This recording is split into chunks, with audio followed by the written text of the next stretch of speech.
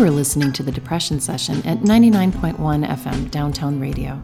Each week, we'll have a new guest tell the story of their depression. I'm your host, Laura Milkins, and thank you for joining us on the Depression Session. Just a note for my listeners, I want to make sure you understand that this is a show about depression, and some of the content can be triggering, so please take care of yourself if something on the show brings up difficult feelings, and seek professional help if you need it. Thank you. Hello and welcome to the Depression Session on Downtown Radio. Today we have with us in the studio Montrose. Montrose is a digital artist and runs a small studio. We'll be right back with Montrose, but first, let's talk about nature. I've been thinking a lot lately this week about how much being outdoors has to do with my well-being. And it's not like this is a new information for me. I mean, this is something I've known all my life, is that I am fed emotionally and personally by being outside. And actually, it's incredibly gorgeous out the window right now. There's all these little puffy clouds and the sun is shining and blue sky. And being out in nature for some reason, when I'm feeling good, it's a have to. And when I'm feeling bad and I actually need to get outside, it's when I don't do it. It's almost antithetical. It's like the thing that would do me the most good would be go take a walk, call up a friend and go take a walk, ride my bike. And when I'm depressed, that's the stuff I do not do. And I don't make time for, and I think about doing, but seems like too much effort, which is weird. It's like, it's a guaranteed going to lift my spirits. And so I've been promising myself, because I'm feeling better and things are going really well, I've been promising myself to ride my bike to work. And it's almost like I called to the gods to smite me. So my car broke down and it's in the shop and I've ordered a part and it's going to take a week to get it. And I have to ride my bike to school to teach and to do my job. And so I'm riding my bike to school and I'm feeling fantastic. And I am reminded that why don't I do that? What is it that keeps me from doing the one thing that's absolutely guaranteed fantastic for me? I can't seem to get the energy to do it. And when I was in the worst of my depression, I did go on some walks. And for a while I was taking walks every day, trying to just get outside. And it did lift my spirits every time. But each time it was like pulling a tooth to make myself do it again. And a lot of times I just give myself an out. So I feel grateful for my broken down car, because I think I'm going to start off this semester right. It's the first week of school and I'm riding my bike. And I rode my bike home in the rain and it was beautiful. It was beautiful. And I am reminded that there isn't anything more simple, curative for me, and I know it's not for everyone, to just be outdoors. That's it. And I think I'm going to do it. I think I'm going to commit to this and ride my bike. And we'll see. I'll get back to you guys in a week and you'll hear me saying, my car is fixed. I'm not riding my bike. But hopefully I still will be. Thanks to you all. And thanks for listening. Today we have with us in the studio Montrose. Montrose is a digital artist and runs a small studio. Hi, Montrose. Welcome to the Depression Session. Hi, Laura. So what's new with you these days? What are you up to? I don't know. I'm working a lot, making apps and games and artwork, and trying to start some more community-involved creation. I don't know. That's about it in a nutshell. We could go on for hours, but I think it would be better to leave that short. Well, I think it's really exciting. I'm actually here in the studio, your studio, not my studio. And I tried out some virtual equipment that is really, really, really cool, where I'll just explain this to my listeners, which is you put on a headset, you've got two controls, and I was painting in three-dimensional space with light. It's the only way I can describe it. It's absolutely gorgeous. And, thanks for letting me try on one of the headsets. It's pretty cool. It's my pleasure. I like bringing new people up and showing them the new things and avenues to create, which is one of my depression fighting tools in my arsenal. And there are many tools, and one of them is going outside. And do you find it's hard to go outside when you're depressed, though? Is it the same thing or no? Absolutely.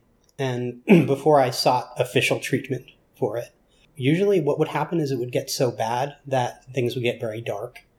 And I would go do some sort of epic run in the mountains that I wasn't in good enough shape to do until I hurt somehow the pain of that and the beauty of the outdoors would fix me for a while. And then I would get on to a habit of that for a few weeks and be just like everyone talks about when they go on antidepressants, being like, I don't need this anymore. I'm good. And then that cycle would continue. But ever since I was a small child, that used to be the place that I would go for health. I had a woods in my backyard. A lot of, even in my youth, obviously I had issues with depression and anxiety. And again, I think they're very natural, and I'll get to that in a minute.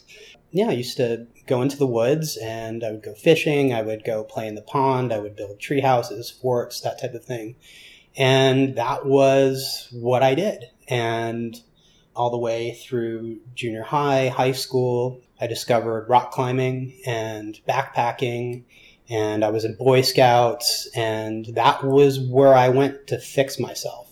Yeah. And that seems to be a common theme of going into the desert, going into the mountains, sitting under your tree. That's where enlightenment happens. That's where clarity happens. And it's very difficult not being able to see that. And right now, I've been a climber since I was a kid, which puts it almost at the 30-year mark at this point. And it's something that I love. I love going in the mountains, mountaineering, just all these things. I'm not super good at any of it, but I know how to do it, and I love it. It's very helpful. But now I've sought treatment through a different avenue, and I'm realizing that I'm not going outside. I'm not climbing. I'm not doing all of those things too. As I said before, I talked about the arsenal. I think that dealing with depression is not a one-tier solution. There's many facets to it. And maybe you'll have 10 things and you just need to stick with 3 of the 10 or something like that, and not deviate too much from it. But there's also some order and discipline that comes with going outside. There's something about moving your body and the fresh oxygen that gets into your system, and seeing the trees, seeing the mountains, being part of it kind of gets back to my theory of modern depression at some point. But we're indoors too much. Absolutely. As a species. As a species, which is one of the things that makes us who we are, and it's good. And this is funny coming from someone who makes their entire living indoors in front of a computer. Well, that's not right. I go to a cafe as much as I can and work outside as much as I can. But and I make products for people to be inside and to learn and get lost in their heads. And I do the same thing. The irony is that I know that we need to be outside. I think that I'm a big fan of evolutionary psychology. By no means an expert, even though I know a few of them. But we've been human beings for millions of years. Maybe not in our current state, but evolving. And it's been this just really small sliver of time that we've been living inside. And this very small sliver of time where we've had access to all the world's information easily. And we're all carrying computers around. And in our hands, and we're connected with people all over the world. We get to see our high school boyfriends or girlfriends and in ridiculous clarity every day. It's overwhelming. I don't think we're built for it, and it's hard to get outside. And for people like me and you that tend to be a little more motivated for it to be this much of a problem, it scares me for the greater population. And sometimes when I see kind of these toxic mindsets on all ends of the spectrum, I'm just wondering if we're just a country of people not dealing with their depression. I'm starting to believe that doing this show, that there was some statistic of 10% of the population will have a major depressive episode. It's got to be higher. It's got to be higher. Or it's everyone I know. I just think maybe people aren't admitting to it. It's not a comfortable thing to admit to. I believe there's part of that. And I think that one of the major changes that happened to me, where I sought some treatment, was when I stopped being superstitious and stopped with the superstitions of my family and being raised, where I had siblings that urged me to seek treatment when I was younger, but it was more condescending. Mm. It was, we are healthy and you are not, and you were born flawed and we are not flawed, but you are the one and you're the special case. And so I thought about it as a value, and in terms of weakness, in terms of all of the things that keep people from discussing this in public or even bringing it up. But becoming more of a science-based thinker or evidence-based thinker and taking a different perspective on the world, I just think depression is normal. And I think it's normal for people that are high functioning or thinkers or doers. And the more I research human performance and how people are successful, because I want to be successful at my studio and all the things that I'm doing. And I've been trying to learn. And it seems that anxiety is just part of running a business or being a successful professional. People think of being an artist, as we talk about, as being like painting with your fingers and your feelings, when it's really 80% just hard work, painting when you don't want to paint, sculpting when you don't want to paint or sculpt, just going into the studio, dealing and being probably one of the more capable business owners you know, because you are a business. And that requires you to be polite around difficult people, even if you love them, to be disappointed, to deal with rejection, to keep getting up and going again. And that is something that creates anxiety. That's not a bad thing. And we're looking at that as a character weakness when it's just a byproduct of being productive. And we're finding that with the developers in Northern California and the tech areas and the VC startup technical world, that meditation is coming in as a big thing because it's just, you will have this problem. And then the other irony of that too is just thinking about my friends that serve in the military and groups like this. It's just, we're starting to realize if you go to war and you're not a sociopath, you're going to have to deal with something because you have a human brain that's like everyone else's. And it's just a thing that needs to be taken care of, just like a cough, just like a wound. And I'm optimistic that depression, anxiety, traumatic disorders, syndromes, whatever we're going to call them, or situations, that just becomes something that it's just something that happens to a human being. It's not a reflection of my character or my strength. And I just go get it taken care of at a doctor, just like I would get some stitches.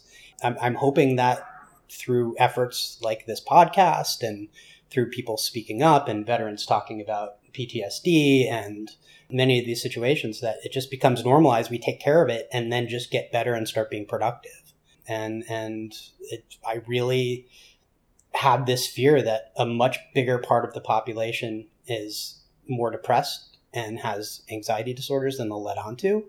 And I'm also very hurt by seeing people that I really care about not dealing with these issues, who are extremely creative, who have a lot of value to bring, and they just can't bring themselves to fix it. And it's like us not going out to the woods, or it's like, I'm not crazy. I'm not a bad person, so I don't need to go get psychiatric treatment, as we call it. But it's just treatment. It's just a Band-Aid. I mean, I've got this concern, and that's why I'm here talking about it, and why I'm open about it with people, because I think we all need to be a bit more open about it and just deal with it and get on to making things. Yeah. So there it is. Thank you.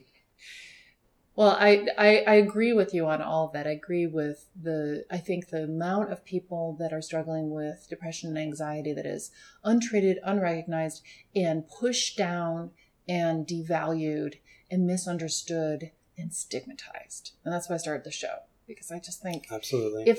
And somebody said to me last summer, but you're the happiest person I know. And I said, well, I am. I'm capable of being happy and having depression. I'm capable of being functional and having depression. It's a good thing, but it also works in my disfavor because I don't get treatment when I need it. Absolutely. Because I can just push through things and have a panic attack later. Yeah. So at this point, I'm feeling happy more of the time and depressed a lot less of the time. And for me, the depression feels like a gray shield that comes down. It's like a fog. Yeah. And I can't see through it, and everything's a little gray and the colors aren't as bright, and I can't get to a comfortable place. Right now, in the last couple of months, I'm in that comfortable place most of the time. And I'm feeling like going outdoors, not just because it's good for me and I ought to and just make myself, but because I just want to be out and I want to see friends and like riding my bike and running into you. Yeah. But I wonder how much of the population is in that place of like, well, I'm functional and I don't have a mental illness and I'm not going to get treatment because people tell them that you've got a problem. instead of saying, hey, lots of people have depression. I did. And being compassionate and empathetic, and then offering, hey, you could see this person. Well, I'm seeing that a lot with my friends and people in my circle when we talk about anxiety disorder, and we start talking about it very freely. Yeah. Almost to the point that it's uncomfortable for the people around us. And you hear that a lot. You hear people being like, I've never seen you as an anxious person or a depressed person. And the thing that people don't understand, and when I talked about my anxiety disorder, because I still went to work every day, I still dealt with things. I just had horrible situations 2 or 3 times a day where I literally, my body was telling me I was going to die. Yeah. I've been in situations in the past where death was a possibility and you have a physiological response. And I would have that with there being no stimulus. Mm-hmm. And I wasn't anxious. I wasn't upset. And I've come to the conclusion, also based on the community that's building, is that I'm finding out that very high functioning people tend to have anxiety disorders, and they open up and talk about it when other people talk about it, just like veterans talk about their situations when they're around other veterans, and they talk about it. And it's the same thing that you're saying about depression is that it wasn't that I was having so much anxiety. There's a difference between anxiety and anxiety disorder. And I think that's what people might not understand. My anxiety disorder came from dealing with very difficult people and situations and stress, and having to be strong and having to be friendly and not burn bridges with clients that were difficult, people that didn't pay, business partners, all these other things that are very stressful. It usually kicks people out. What I do is something that people leave very quickly. Within 6 months, it fails, at least in their head, and they leave. But I've stuck through it. And so that all that negative energy, I don't know if you would call it negative energy, but all that stress, all that stuff that you have to be calm for builds up, and you need an outlet for it, whether it's going outside, it's doing something else. And I feel very lucky that mine got so bad that I became not functional. Because otherwise, I would not have sought treatment for it. I would have been in a place where I was, as we said, just barely functional. I was surviving. I was getting by, even making my own way through the world in a business sense. But now I feel like I'm starting to thrive, which is different. And I can decide what I'm going to do with the day instead of the day deciding what it's going to do with me. It's an amazing feeling. And honestly, it came from the pharmaceuticals. And it wasn't that the pharmaceuticals took over and made everything good. That's not how it works. It for me, it's the difference between Benadryl and taking another type of allergy medicine that's 24 hours. The Benadryl will stop the allergies and destroy all the functions in your life, just like alcohol will, just like hardcore anti-anxiety drugs will, whatever. But the things like the 24-hour, like the Zyrtex or the Claritins or whatever, it just takes the edge off so you can become healthier and get through the day. So, Monty, tell us the story of your depression. Okay. In retrospect, I've probably been depressed my whole life. It's not something that I noticed when I was in the situation. People had come from the outside and said, you're depressed, but they weren't people that I trusted. And I felt like there were other motives to that. It's been a struggle. It's also been very difficult because in many ways I've been a star student and then wouldn't go to class for 3 weeks and would still be able to do well on the tests and get by. And as another one of my friends said who was depressed, is just like, I was having just as much trouble as the kids who were going to detention and doing drugs and getting knocked up. It's just I got good grades and I was polite, so no one ever thought to ask. Mm-hmm. So I was able to function. I was able to get through high school and college, and it was not easy. I was able to get through an adult jobs, an adult career, but it was not easy. Just going on to my 11th year of working basically for myself. I have always had business partners or most of the time have, and it just got to the point where it was so difficult, the ups and the downs, where I don't know what happened, but the anxiety attacks, the general anxiety disorder started. It started getting so bad that I had to deal with it. There were things, like we said, the exercise, going in the mountain, the rock climbing, those tended to work, But then as soon as they started working, I would be like, okay, well, great. I can work in front of my computer for 5 days now. And I would be back in that situation. I decided to just try the pharmaceuticals because I was like, there's nothing left to lose. I mean, I feel like I'm going to die twice a day, maybe sometimes 3 times a day. And after a while, it wasn't really the fear of death anymore. It was just, this is just a very disruptive feeling. And I'm not able to enjoy things. And then when I realized that, I went back and looked at my whole previous life and realized that it was just this building and mounting elephant or in the room or monkey on my back or some other animal metaphor. And so then it came to a head when my life was actually great, when I was in a great relationship, had great friends, business is doing well. Everything's well. And then I just, and I was dealing with clients well. I'm able to do contracts and legal stuff and get the money and all the things you're supposed to do as a business owner. And I just couldn't make it through the day anymore. And then so I got the treatment. And now I wouldn't say that everything's amazingly perfect, but it stopped that feeling of imminent doom from nowhere. No stimulus, not stressed, not depressed, just imminent doom. And then I would be depressed because then I had to stop the thing that I loved doing in the middle of the day. Or I couldn't go to a restaurant with my girlfriend. Or I couldn't meet friends at a bar for a drink. And also things came to a head because I was taking anxiety meds and just that I acquired not through the real channels. And they worked. And then I would go to bars with friends and just overdo it immediately just so I could be around them and in the bar. And then that obviously wasn't going to be a sustainable model either. And so it was good. I mean, I got forced into it just like your car was forcing you on the bike. I got forced into it and it's great. And I just know that it's just the beginning of the work. I know it's time to start running up Sabino Canyon and going rock climbing on the weekends and trying to get Laura to come to the rock gym with me and spending more time using all these skills that I've learned about creative art to actually make art instead of things that people are paying me to do. And I'm optimistic about the future for the first time, even though the world seems to be in absolute chaos right now. I feel horribly selfish because I feel optimistic, feel good. I mean, I even feel like the things that are going on here is exactly what we need right now. I don't know where that's coming from, but it's there.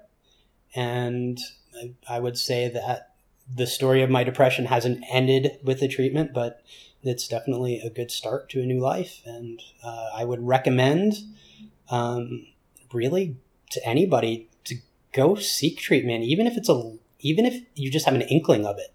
It's worth a shot. You can do a low dose,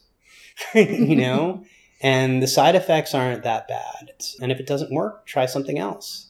It's just worth it. I can't stress that enough. And yes, do I believe that yoga and meditative breathing and cranial sacral Reiki or whatever is helpful? And yes, that's good. But you should try everything at your disposal. Use every tool. Do all 10 of those things. And not because your life depends on it. You might be suicidally depressed, but if you're functional too, your life can get awesome and you can be more productive if you take care of yourself in these ways and stop caring about this weird value judgment on your character that you're depressed. So that's really all I have. I mean, unless you have some more questions for me. I do. I do. Thanks so much for your story. I think that's awesome. Problem. Because I relate to very strongly to so many things. Even the hurting yourself exercising. I got a heart monitor for running because I'll just run until my heart's beating so fast it's ridiculous because I don't know why. Well, I have a theory for that. One of the things that when I'm depressed, which isn't my main problem, is that things tend to lose their flavor. Things lose color. Nothing feels very strong. And people joke with me is that I eat super hot food. Right. And it's to feel something. And then when I go for these epic runs that people would consider heroic or whatever, I mean, for me, not being an athlete of that sort, it just makes me feel something to feel that pain. And I think that's another thing that happens, that grayness that you were talking about, that cloud. Like sometimes extreme feelings are like a feeling. You can feel something. So a lot of people gravitate towards that, just whatever. It's, that quick serotonin fix, the drugs, the pain, the cutting, all of these other things, just all the crazy things that we do to feel something. But anyway, that's my theory. I'm done. No, I think that's probably right. I mean, we don't this is the thing, is that my understanding of depression after doing the show for over a year is that so many people have it.